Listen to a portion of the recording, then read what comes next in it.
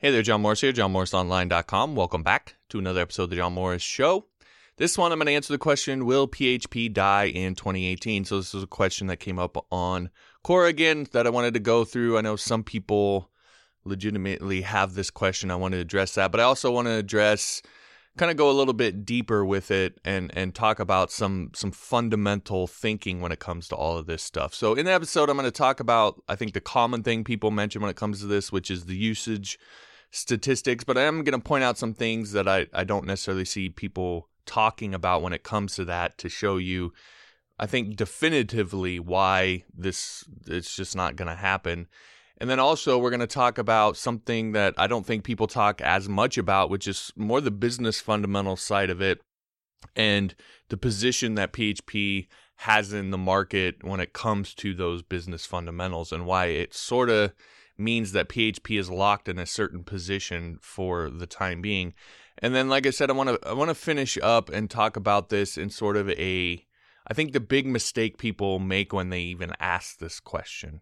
And so I want to kind of go through that and hopefully give you a way of approaching all of this, just coding in general. I could even say even life in general, that gets you to focus on the right things at the right time and not get so worried about these sorts of questions, and allows you to really focus and work hard on the things that matter right now. So that's what I'm going to go through in this episode. Of course, before I do that, I do want to encourage you to head on over to store.johnmorrisonline.com, find the coding training over there that you need to help grow your career, get started in IT, make that transition from whatever you're doing now into a tech field, if that's what you're after, or to help grow your career by learning new skills and new training and so forth. I have a bunch of different courses over there, all my PHP courses, my object-oriented programming course, my login script, etc. Also my Upwork course, courses on getting traffic to your website if you're into that sort of thing. So again, all that over at store.johnmorrisonline.com, and you can use the coupon code JMO at checkout for 20% off anything in the store. Also, Udemy links, Skillshare links, all that over there. All right, so with that out of the way, let's go ahead and dive into this. So the first thing is, let me just give you the sort of the TLDR, which is no, PHP is not going to die in 2018.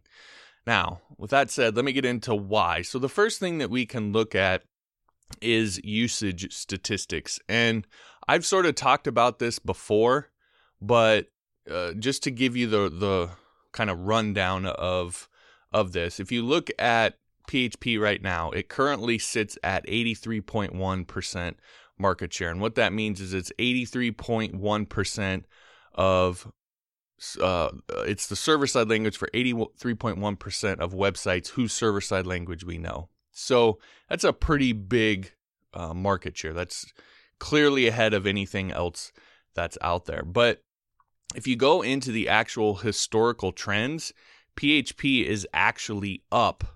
So it's not like it's at 83.1%, but that's down. It's actually up from a year ago.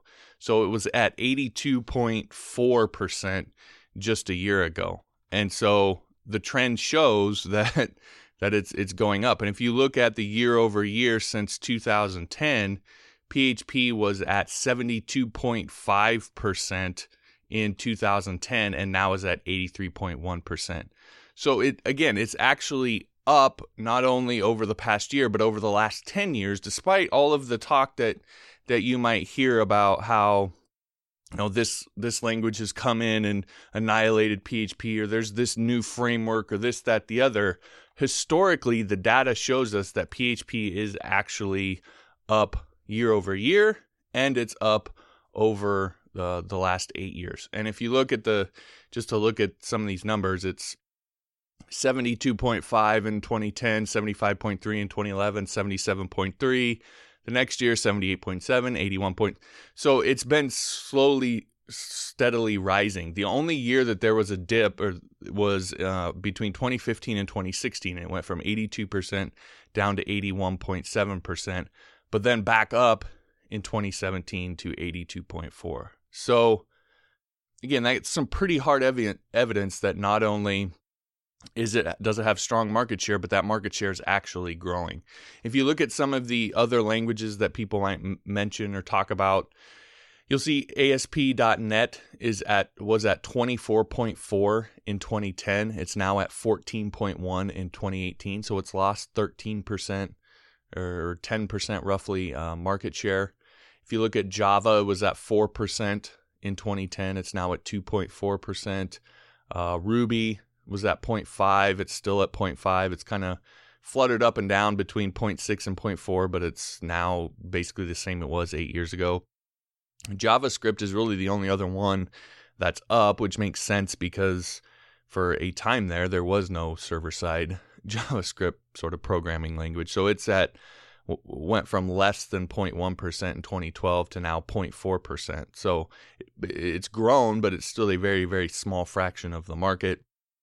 Even Python, which people seem to say is this language that's just growing massively. In terms of usage statistics, it was 0.3 in 2010. It's now 0.2 in 2018. So it's actually down a little bit. So again, just looking across the board at all of these numbers, the data shows us that PHP is growing, and basically everything else except for JavaScript is either staying the same or actually going down. ASP.NET in particular has lost a ton of market share over the last 8 years. Now, on top of that, if we look at, one of the things that's sort of a monster in the PHP space is WordPress, right? It's you can't really talk about PHP anymore without talking about WordPress and having to cover it. So if we look at WordPress and its market share, again, it's up from 29.2 or 27.3 in 2017 to 29.4 as of February 2018. So it's up just over 2.1% over the last year. That's a pretty big jump for a year span. But if you look at it from 2011, it was at 13.1% and now is at 29.4%. So it's grown about over 16% in the last 7 years. The other thing that's interesting about looking at this, and there's no other CMS out there that's really even close. I mean, Joomla's at next closest, and it's at 3.1%. But what's interesting is if you look at, they also track none, meaning sites that don't use any CMS. And if you look at 2011, that was at 76.4%. It's now down to 51%. So that's gone down 25% over the last 7 years. And my estimation of it is that's probably just going to continue. More and more people are seeing the value of these kinds of applications and frameworks and so forth, and that's just going to be a trend that continues. So not only is PHP growing in market share, but the sort of 800-pound gorilla of PHP development is itself growing and growing fairly rapidly as well, and more people are moving from not using any sort of application or CMS towards more likely to use those sorts of things, and WordPress is very likely going to be one of the things that they use when they do that because it's just so dominant in the space.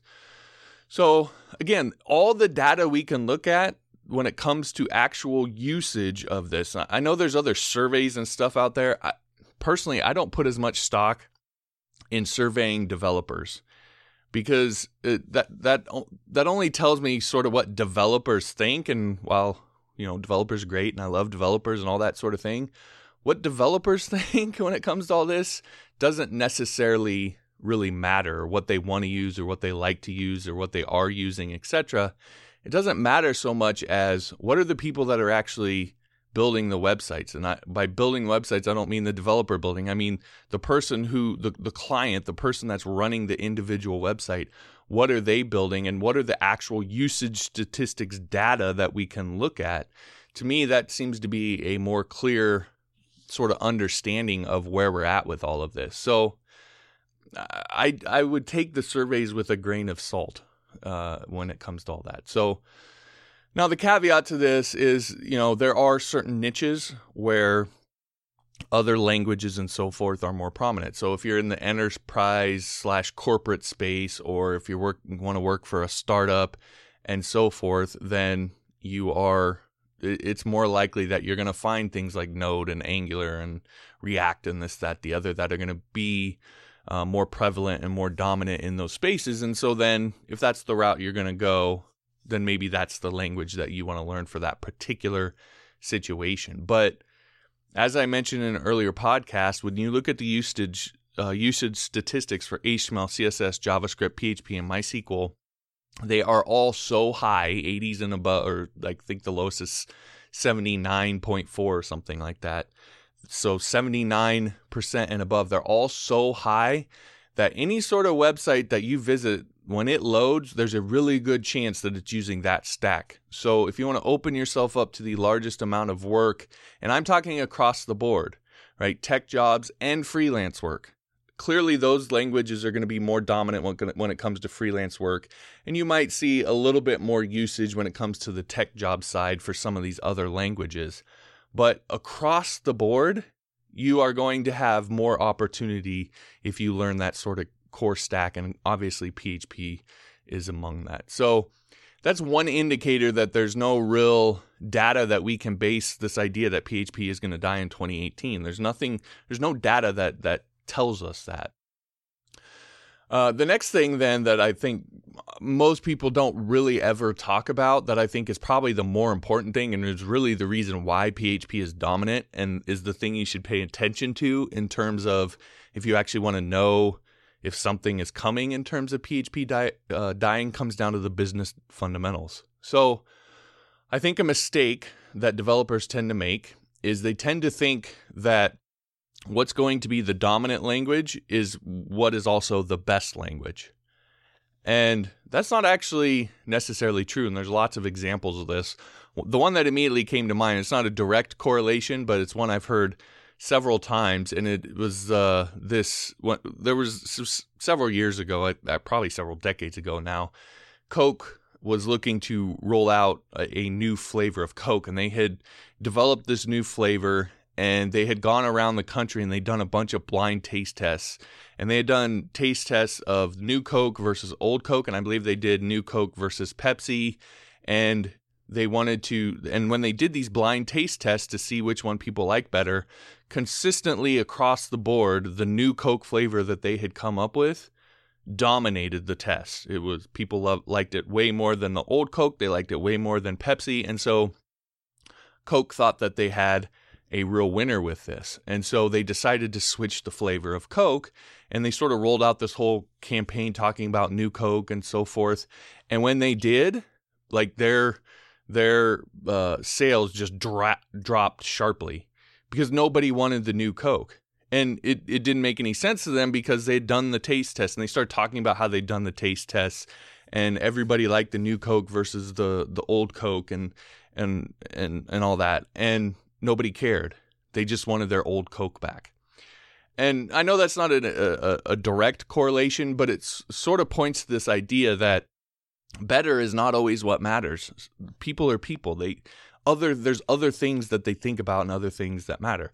Another example is you could look at, say, Android versus iOS. I mean, I think it's pretty obvious at this point that Android is the far superior OS when it comes to mobile. I mean, anybody who disagrees, I don't know what to tell you.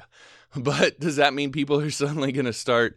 Okay, I'm kidding, but let's just say that it was. Would that mean that people that would stop just buying Apple phones? Of course not, because there's a lot more that goes into it than just the OS. There's the app marketplace, there's the support, there's the way the phone looks, there's all the camera, all these sorts of things. So there's other factors that come into play. Another one that I think is a lot more real direct correlation to what I'm going to talk about here is Microsoft versus Linux. There was a time, I don't know if it's so much now, but there was a time when an argument could be made that Linux was the superior operating system because it was more secure, and I'm talking about personal usage. It clearly is a better operating system in terms of a web server and that sort of thing. But home use and you factoring in convenience and someone who doesn't know computers all that well, etc. That's why I say maybe that argument couldn't be made now.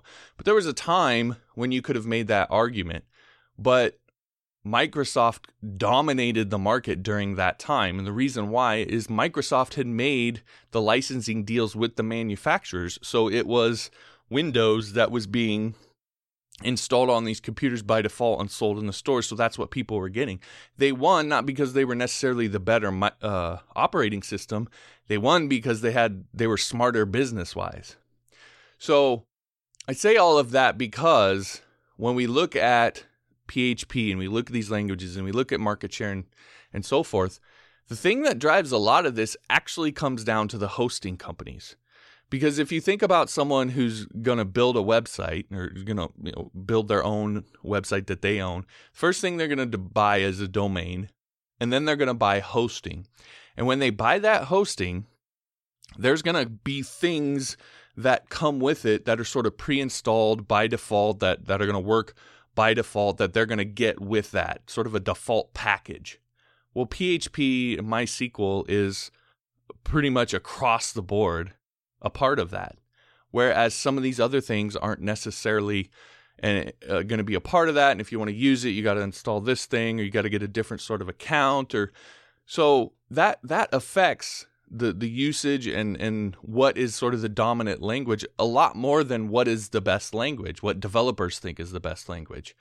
And if you look at hosting companies, they are really, first off, I think it's obvious that when it comes to server-side languages, PHP is dominant in that sense, right? It's installed, it's supported, like it's the thing they sort of cater around in most cases. And then hosting companies themselves are really slow to change. I first saw this when we went from PHP 4 to PHP 5, and it was like years later before I could even get PHP 5 installed on my own server through my hosting company. If you look at today, PHP 7 was released in December 2015. Is it yet the default PHP version for most hosting companies? I don't know, because I don't have most hosting companies, but I know my host, it's just been in the last few months that I even had the option to use PHP 7, and it's still not what they use by default, and it's over 2 years later. That's sort of how hosting companies work, and it makes sense because they have really large infrastructure that they have to support, so they're not going to be just jumping at the next, oh my God, this is the best language ever. They're not going to do that. They move slow. And so you couple those two things, that PHP is sort of already entrenched now, and hosting companies are loath to move and change. And if they do, it's going to be really slow. You can see it's going to be a long time before any sort of big change like that happens and PHP goes by the wayside. Now, the caveat to all that is we are talking about technology. So there's always the opportunity for something to come, a bolt out of the blue to come and sort of just completely change the way that we think about everything, the way that everything works. I can give you two examples that I've personally gone through. One was, some of you might not even remember this phrase. You might be like, well, what is that? But the whole Web 2.0 thing, that was basically when PHP became a thing and MySQL became a thing, and this whole idea of database-driven websites. Before that, sites were just HTML, and I guess you could say CSS, although it wasn't really CSS, it was inline styling at that point. But that's what websites were. They were just all text-based, and then PHP came along, MySQL came along, and they completely changed the market. And it was a bolt out of the blue. It happened very, very quickly. So that's one example. I would say another one is responsive design, because in the span of about a year or so, we went from, oh, here's this cool mobile responsive design thing, to, oh my God, you're an idiot and a noob if you're not building mobile responsive websites. And so it just kind of completely changed the landscape. So that sort of thing can happen, but those things are sort of unpredictable. But the very nature of something being out of the blue is it's really kind of unpredictable. So you can't really ever know.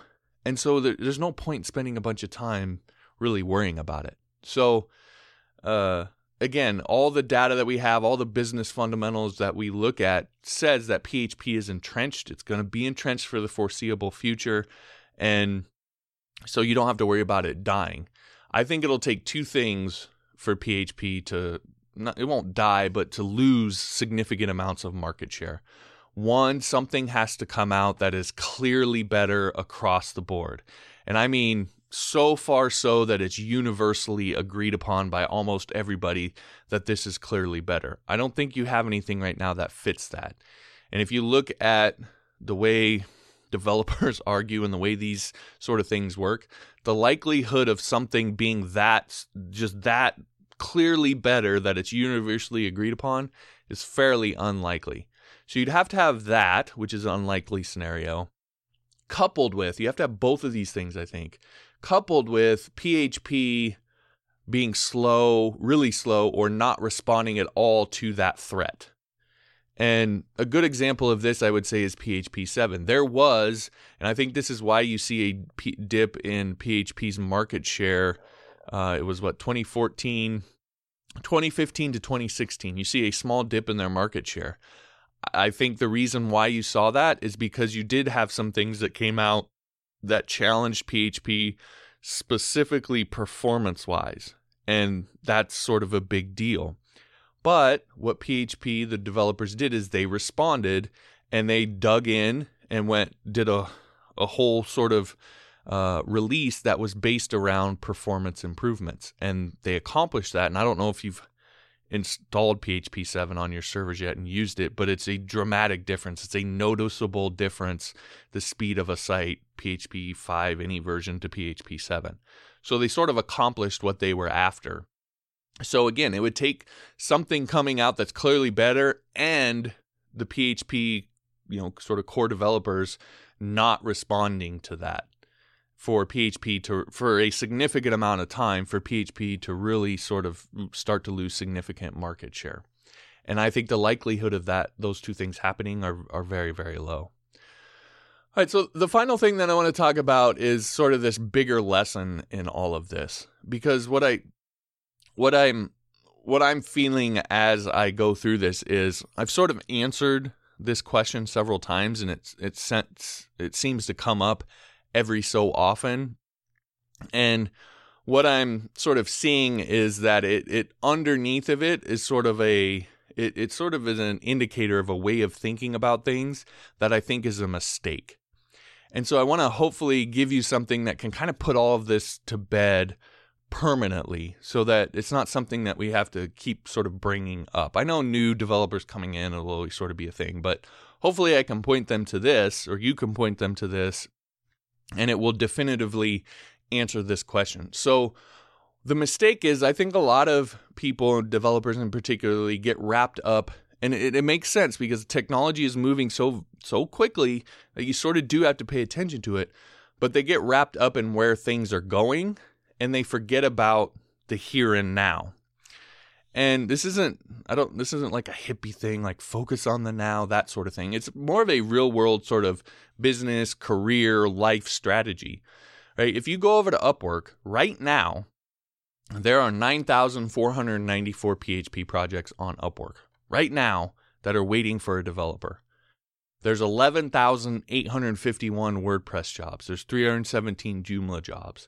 If you go on Indeed, there's 14,250 PHP jobs. There are 6,745 WordPress jobs. So I think you get my point that there's a lot of work out there right now that you can go and get, and not get so focused on what's going to be happening 5 or 10 years from now when there's all this opportunity in front of you right now to take advantage of. So you should keep an eye towards the future, especially in technology, because things are changing so rapidly.